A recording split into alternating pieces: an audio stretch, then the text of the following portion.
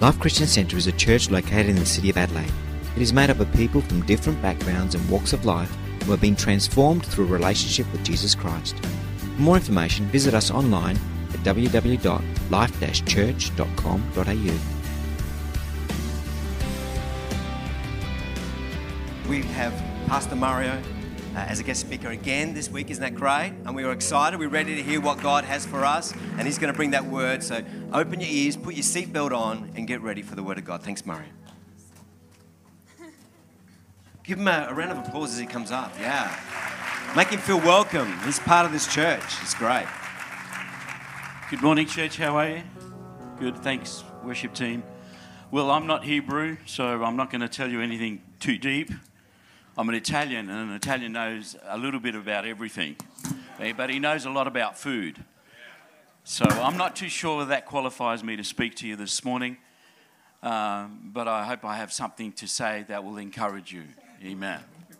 Fantastic. I know my time this morning, but I want to give credit first to the author of the series that I'm preaching in our church, but also this message I'm going to give to you this morning.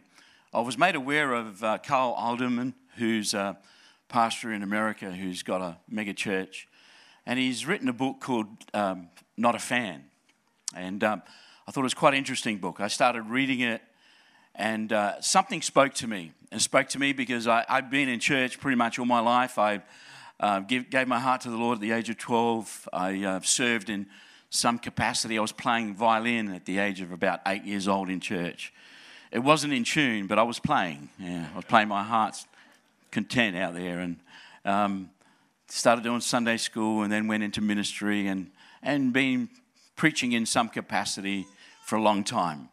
And as he's actually also put a film together that sort of runs with the book, and he made this statement. And as I read this statement, I thought I sort of understand what he's saying, because that's me every Sunday.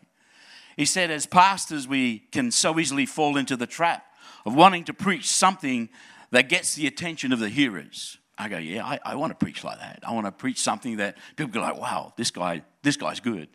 Something to say that will get people talking. You know, I try and throw a couple of jokes in there. People never remember my message, but they remember the jokes, you know. And I'm thinking, well, I'm not the only one. And then he says something that will get people coming back next week for more. And I don't want to preach a message and we got 50 people this week, and next week I've only got 20 people, and preach another message, and the week after there's only 10 people. We want that we preach a message and you all come back.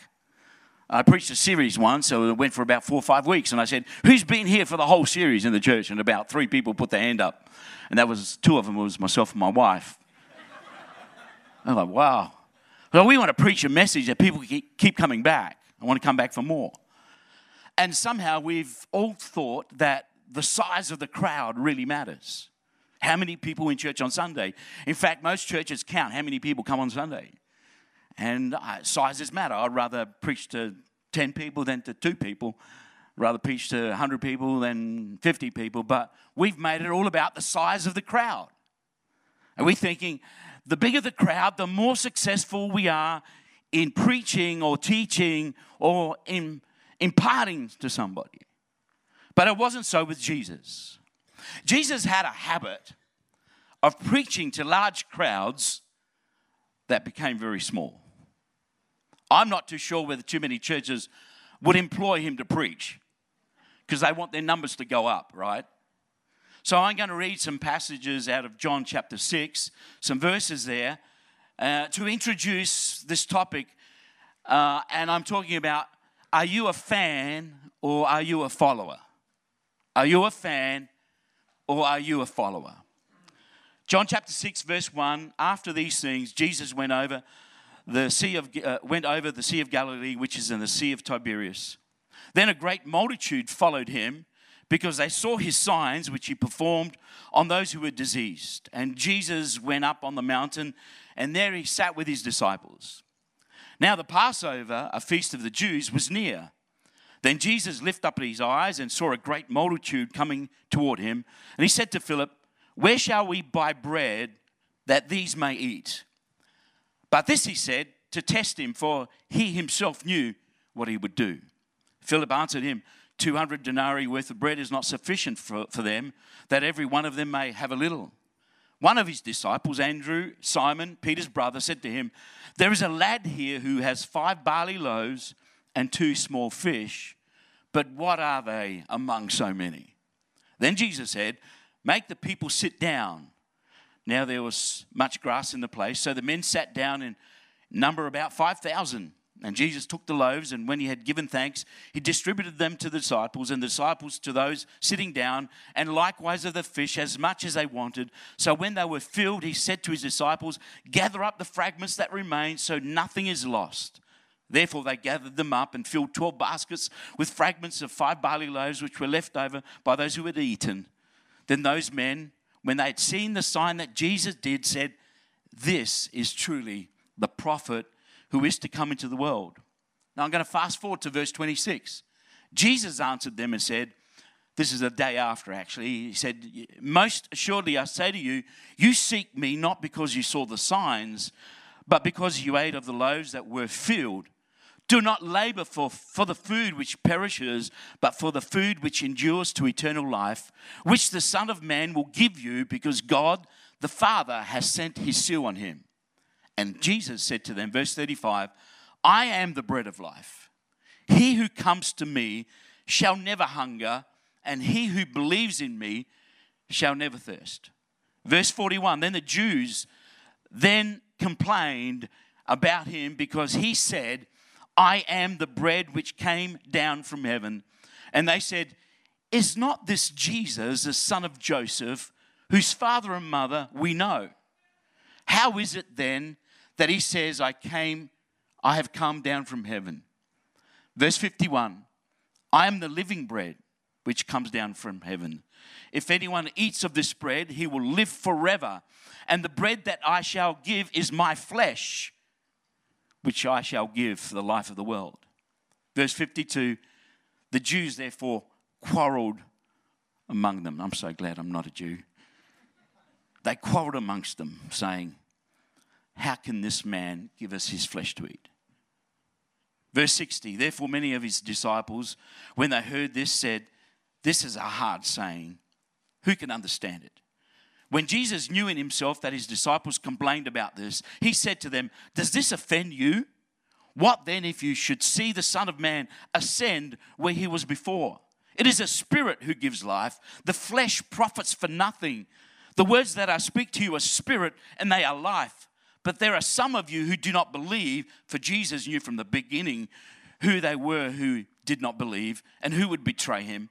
And he said, therefore, I've said to you that no one can come to me unless it has been granted to him by the Father. And verse 66, from that time, many of his disciples went back and walked with him no more. It's interesting that many of his disciples, many of those that were following him, I'm not too sure what they were there for, decided to follow him no more. The crowd no longer followed Jesus.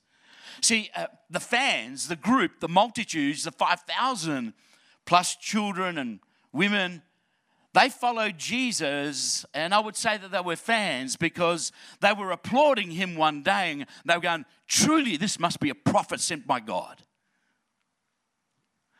And then the next day they left him because they didn't like his teaching. And I'm interested that Jesus never chased after them. Jesus never softened his message for them. He didn't make it more palatable so that they'll come back time and time again to hear what he had to say. His message was not what I would call fan-friendly. They were offended. They started quarreling. This guy's asking us to eat his flesh. This guy's crazy. And they took off. See, what we try to do is we try to make Jesus as attractive as possible. We not only offer Jesus, we also want to give people a free meal. We say, come to Jesus. And you know what? You're going to have a community of people supporting you. Come to Jesus and you're going to be in a family. And those things are all appealing. But we're sort of selling Jesus or promoting Jesus with all the add-on benefits. It's a bit like a father who has a 25-year-old daughter. The daughter wants to get married. The father wants his daughter to be married. So the father puts an ad in the newspaper, and it reads like this: "Need my 25-year-old daughter married. Looking for a husband. She comes with added incentives. I'm willing to give you $100,000 for the first man willing to marry her." Her dad. It's not going to work for the daughter, is it? She doesn't want someone to marry her just because there's an incentive of $100,000. Mind you, that looks really good to me. But she wants to be married because the person marrying her loves her and wants her for who she is, not because there's $100,000 waiting for him. See, we try to make Jesus more appealing, and I believe the church probably for the last 15, 20 years is tried to do everything in their powers to make Jesus more appealing, more accommodating, more convenient. See, we tend to make Christianity all about forgiveness, salvation, and happiness. Well, I want to say to you this morning, there can be no forgiveness without repentance. There can be no forgiveness without repentance. Can I hear an amen? I'm not sure if I'm in a Pentecostal church, right? There can be no forgiveness without repentance. There can be no salvation without surrender. There can be no happiness without first being broken. So my question to all of us this morning, and the question that I've been asking myself over the last couple of months is this: am I just a fan of Jesus, or am I a true follower of Jesus? And I go, well, you go to church. Actually, you have to show up because you got to preach on Sunday. That must make you a follower. I read my Bible. You saw me lifting my hands in church, didn't you? Well, I saw myself lifting my hands. I'm in a life group, a small group, a connect group, whatever you want to call it. We're so quickly to say, yes, I'm not a fan. I'm actually a follower. And Matthew chapter 7, verse 21 says, "Not everyone who says to me, 'Lord, Lord,' shall enter the kingdom of heaven, but he who does the will of my Father in heaven. Many will say to me in that day, 'Lord, Lord, have we not prophesied? Have we not preached? Have we not taught in your name? Cast out demons in your..." I added a few words there, I don't know if you were following. "And done many wonders in your name. And then I will declare to them, 'I never knew you. Depart from me, you who practice lawlessness.'" That's a dreadful position to be in. Ever heard of define the relationship? Ever heard of that? Well, we never did it. It's more a common thing today where young couples start going out. Put up your hand if you're going out with somebody. Just kidding. I knew you wouldn't put up your hand. Been going out for a while. They're having dinner. And one of them says, "Can you please, I really care about you, but can you just define the relationship that we have? We've gone out for a bit. Can you just define the relationship?" They want to learn where they're at.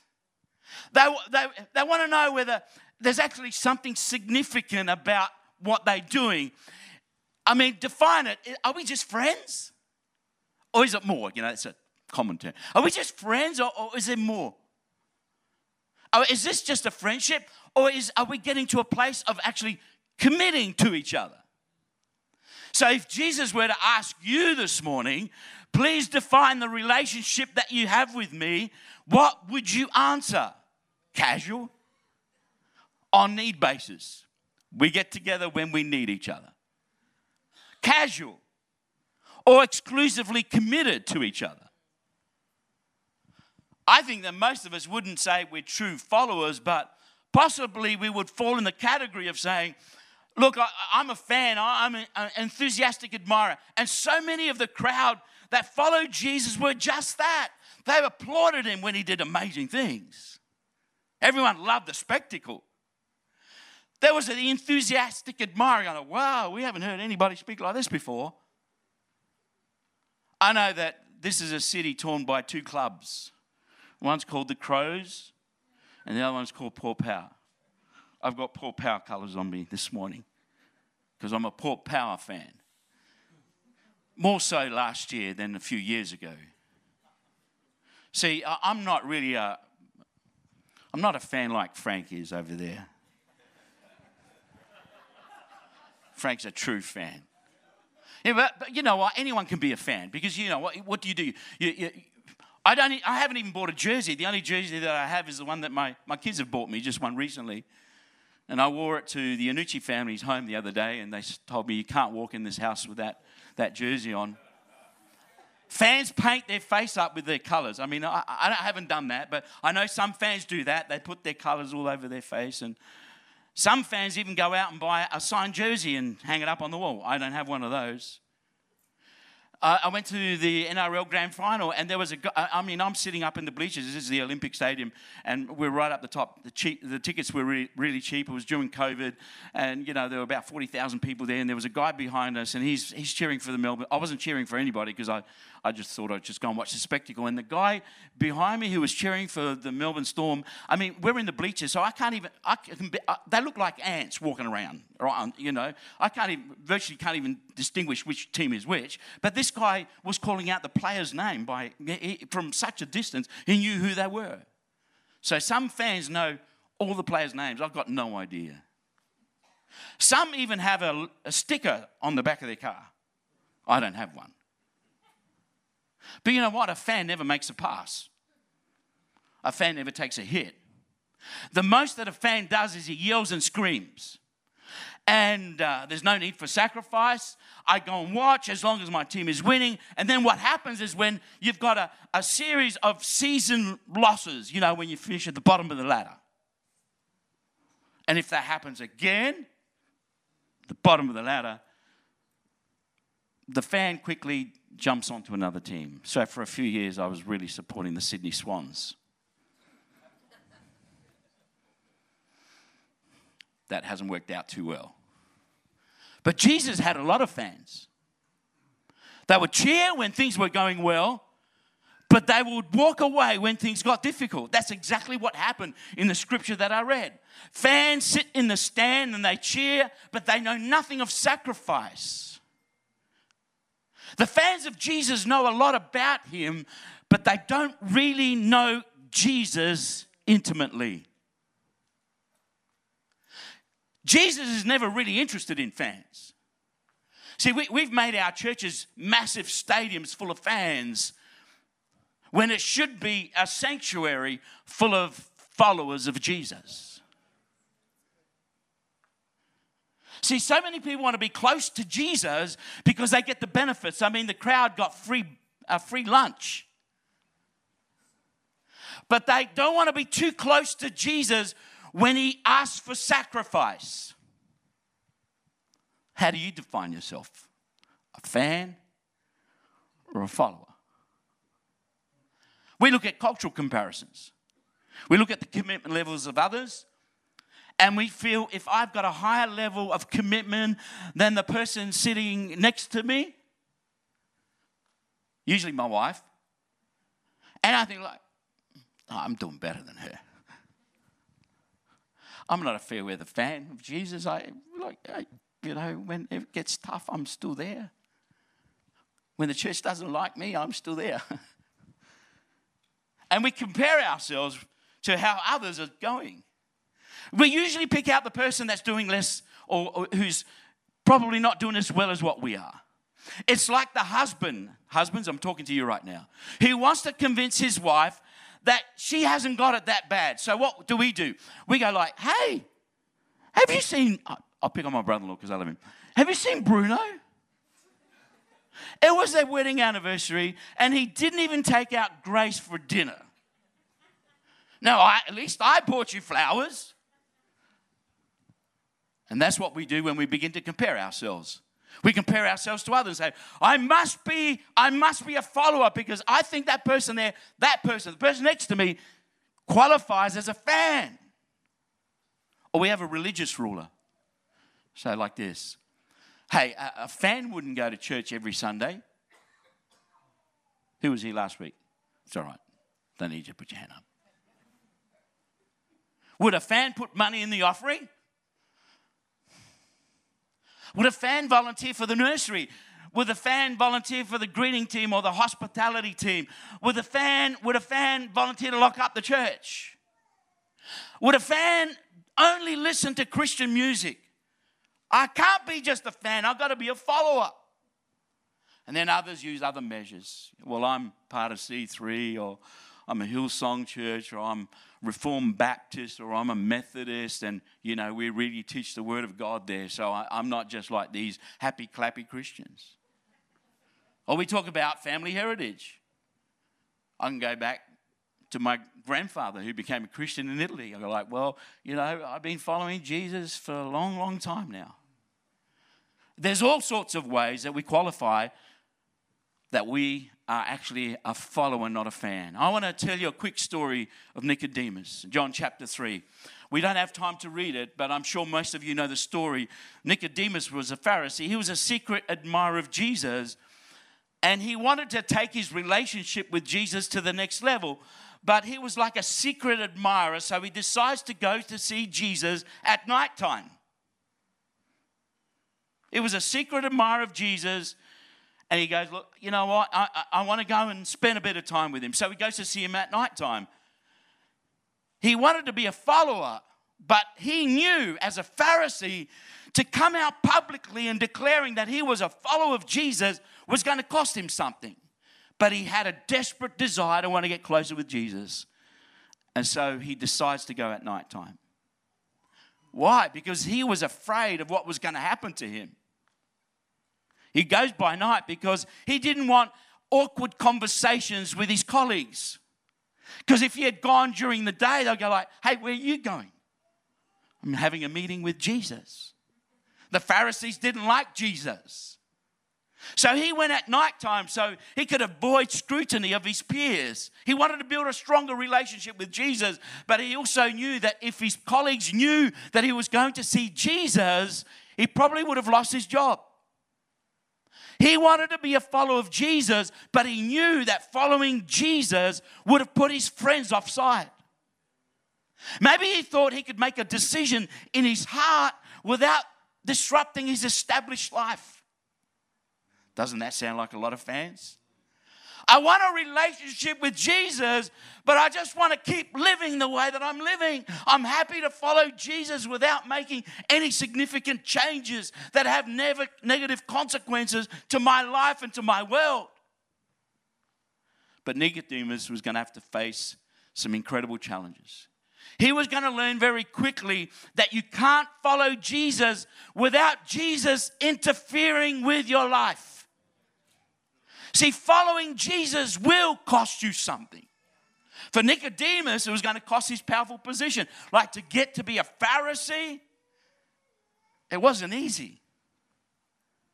Respect of his colleagues, the income, his livelihood, his friendships, it was going to cost him something.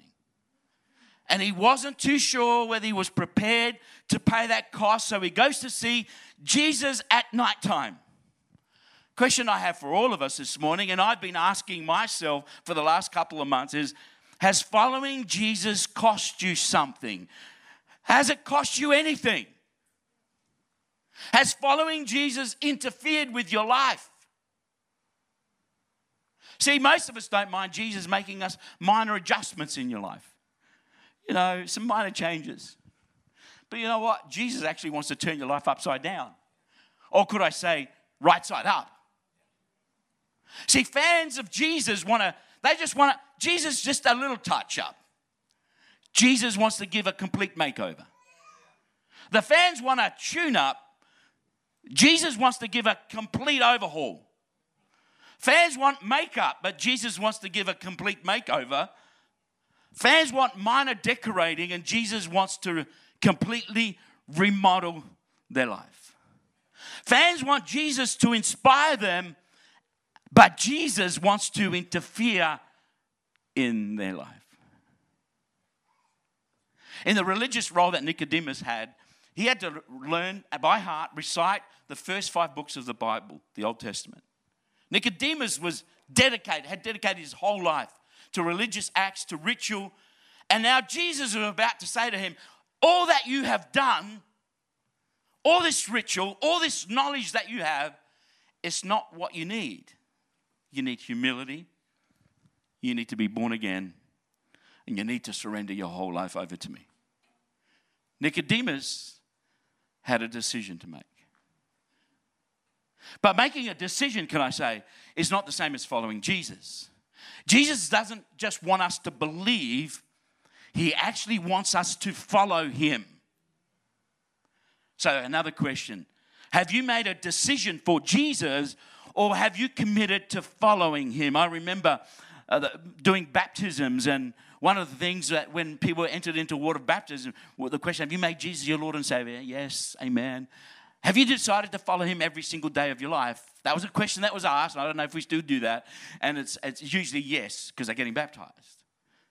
Jesus doesn't just want us to believe or make a decision. He wants us to follow him. Have you made a decision for Jesus, or have you committed to following him? There's so many people who believe without making a commitment to follow. It's like the groom, and I've done so many weddings, and I actually haven't quite seen this, but I know it's happened. Where on the wedding day, they make a commitment to each other. Richer for poor, and sickness and health, to death do we part. And then the groom on the honeymoon starts sleeping around.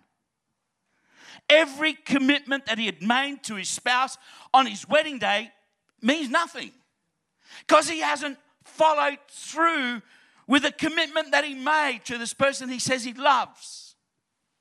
See, our churches have become fan factories where most people believe, but most stop there and never continue to follow. See, Christianity is not a place, it's a journey. And when you surrender your life to Jesus and make him your Lord and Savior, it's the start of the journey. But it doesn't stop there. It continues there.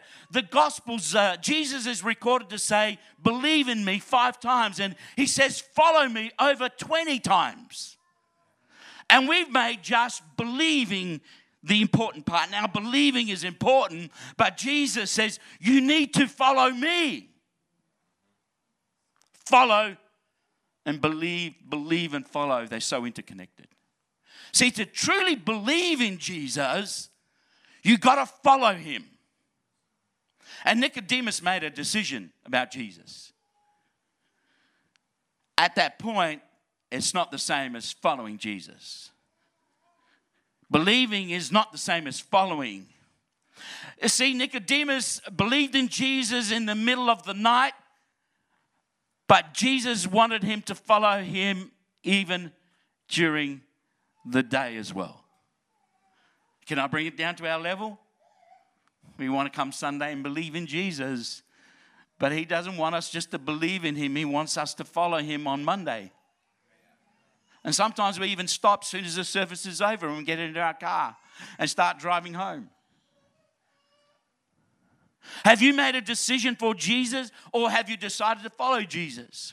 See, when we believe, we lift up our hands, we pray a prayer, we walk forward, but that's not the same as following Jesus. And I've been to so many altar calls, I've given so many altar calls, and I want people to make a decision for Jesus, but it doesn't finish there, it just starts there. See, when we make a decision to believe in Jesus without following Jesus, we are nothing more than just a fan. It's like the fan on the Sunday, on game day. They show up on game day and see how things are going. It's like the bride and groom made a commitment on their day, on their wedding day, but the test of the commitment is every other day. See, to have mental consent or to agree, I believe, I lift up my hand, it's not the same as following. Now, believing is truly an important step to make. But if you truly believe, then you must become a follower. And most stop at believing, because following always, I want to say always, costs you something. For Nicodemus, following Jesus was going to cost him a lot. Moses could not follow God without him standing before Pharaoh. Noah could not follow God without building an ark that would draw ridicule by the people around him. Daniel could not follow God without praying publicly and then being thrown into the lion's den. Following Jesus will cost you something. You can't just follow Jesus at nighttime. It's a 24-hour-a-day commitment. I follow Jesus. And if you follow Jesus, he'll interfere with your life. See, following Jesus, my friend, is not a cheap gospel. Buy it now and there's no cost to you. Comes with all the perks and you pay for nothing. And we know that in the real world, nothing is for free. It's not a cheap gospel presentation that we need to make, where we promise everything and you give up nothing. I'll say it again. There's no forgiveness without repentance. No salvation without surrender. And I want to say to you, there's no life without death. One of the things of water baptism is that when you go down in the water, it's symbolic of dying to oneself. And as you come up out of the water, it's symbolic of a new life that doesn't belong to you, belongs to Jesus. It's just cost you your life. Many people want to believe in Jesus. We believe in Jesus, we go to church on Sunday. We believe in Jesus, we pray for the meal on Sunday. We believe in Jesus, we own a Bible. We believe in Jesus and we say nice things, but we don't want Jesus to interfere with our life. And I don't believe you can truly be a believer if you don't choose to follow and not willing to lay down your life. Follow quickly on Nicodemus as time is going. John chapter 7. I won't read it for time, but they're talking about Jesus. Who is he? Is he truly a prophet? Who is he? Is he the Messiah? And the Pharisees were debating. They say, but we thought the Messiah was coming from the lineage of David, was coming from Bethlehem, and this Jesus is from Nazareth, and he's not supposed to come from Nazareth. And guess what? In the middle of that crowd, in the middle of the Pharisees, the religious elites, there's Nicodemus who went to see Jesus at night, and he stands up for Jesus. And he says, in verse 51, says, does our Lord judge a man before it hears him and knows what he's doing? And they answered and said to him, to Nicodemus, are you also from Galilee? That's where Nicodemus said, I'm no longer just going to be a believer, or I'm no longer just going to be a follower in the middle of the night. I now come out publicly, and highlights that he has transitioned from just a believer, an admirer, just a fan that says, hey, I'm going to speak up for Jesus, and guess what? My colleagues are not going to like that. And then you can fast forward to John chapter 19, when Jesus is buried. A couple of people showed up to take his body. Joseph of Arimathea. And I love it because John puts it so nicely. He loves repeating it. He says, and Nicodemus showed up, who at first came to Jesus by night. I mean, he repeats that a couple of times. Here's this Nicodemus who was like, hey, he's just a closet fan. I know a lot of Crows fans are just like that. They're closet Port Adelaide fans. They will never bring it out in the open. Sorry, I got the microphone, so all the Crows supporters need to keep quiet. Nicodemus brings 100 pounds of myrrh and aloes to treat the body of Jesus. And you have to say at this moment, you would say he's no longer just a fan, he's a follower. And someone has actually said that was the last time we hear about Nicodemus in the Bible, but some historians believe that Nicodemus was martyred sometime in the 1st century. He knew it was going to cost him something. John 3:16, for God so loved the world that he gave his only begotten Son, that whoever believes in him shall not perish but have everlasting life. John 3:16 is all about God and what he has done for us through Jesus Christ so that we can believe and have everlasting life. Romans 10:9 says, if you confess with your mouth that the Lord Jesus and believe in your heart that God has raised him from the dead, you'll be saved. It's about believing and confessing. It's about believing and confessing. But it doesn't finish there. It actually just starts there. John 3:16 is all about Jesus being your Savior. He wants to be your Savior, but he also wants to be your Lord. See, when Nicodemus visited Jesus at nighttime, it was all about believing and making Jesus as Savior. You need to be born again.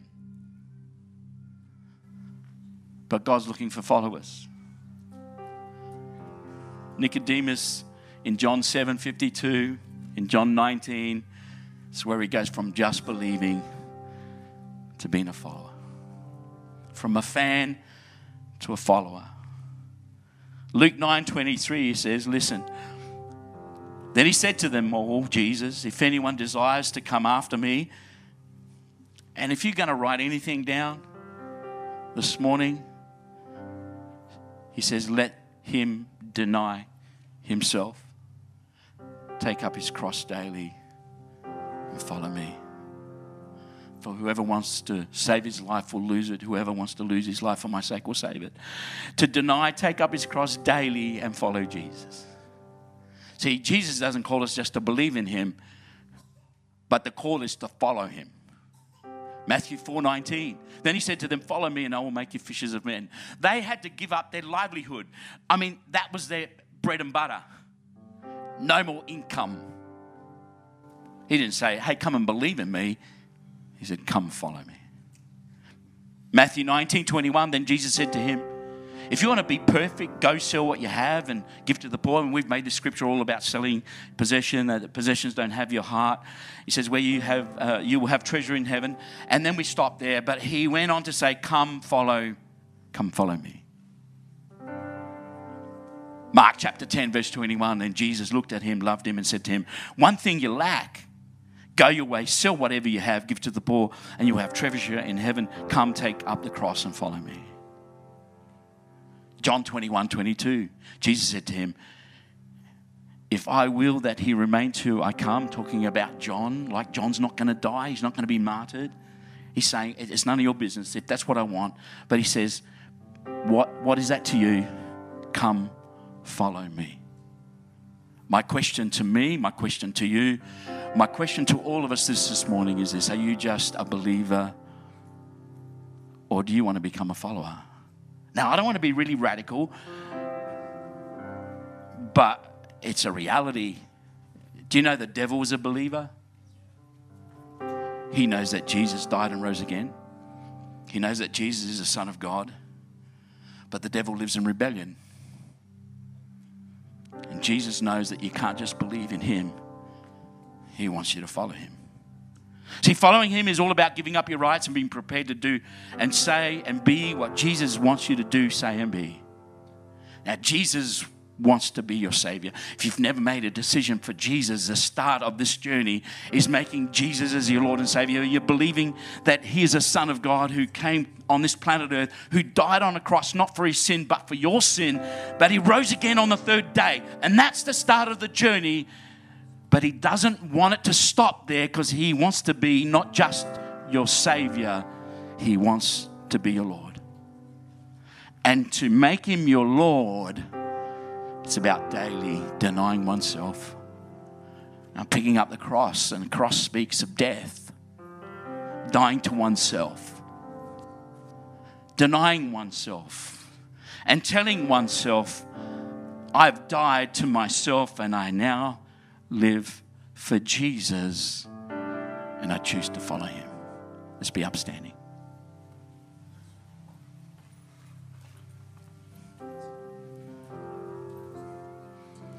Time's run out.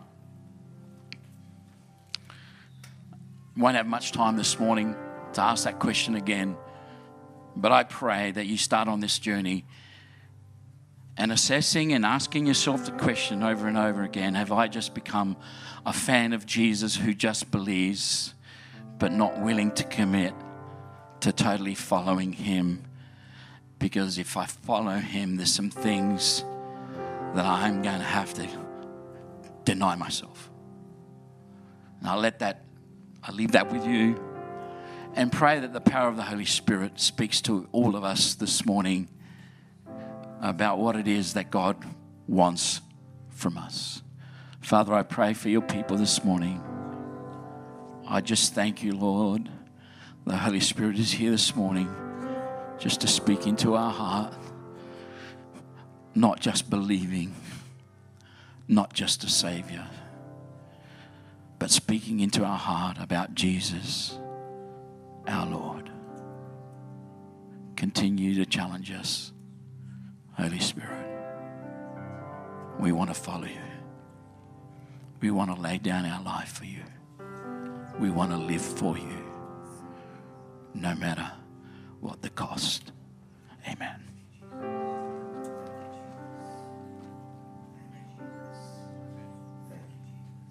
You just can't hear a message like that and do nothing. And I thank Murray for the courage to give that message to us today, because we need it. And we need to ask ourselves that question continually, every day. And I pray today you will go out not as fans, but as followers of Jesus Christ, making that decision, that commitment to follow him, not just in church, but wherever you are, that you will be his hands and his feet, wherever you go. I pray, Lord, thank you for your word. Thank you that your word has touched our lives. Lord, we just don't want to be hearers of your word. We want to be doers. That means followers. Lord, help us to follow you. Help us to do what you've called us to do.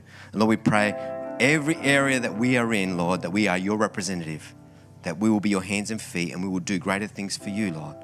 Lord, we pray your blessing upon each and every one of us as we go, Lord, that you will be with us and your spirit will lead us into the direction you want us to go. In Jesus' name we pray. Amen. Amen. The Lord bless you. Don't forget Wednesday night, Shane Willard.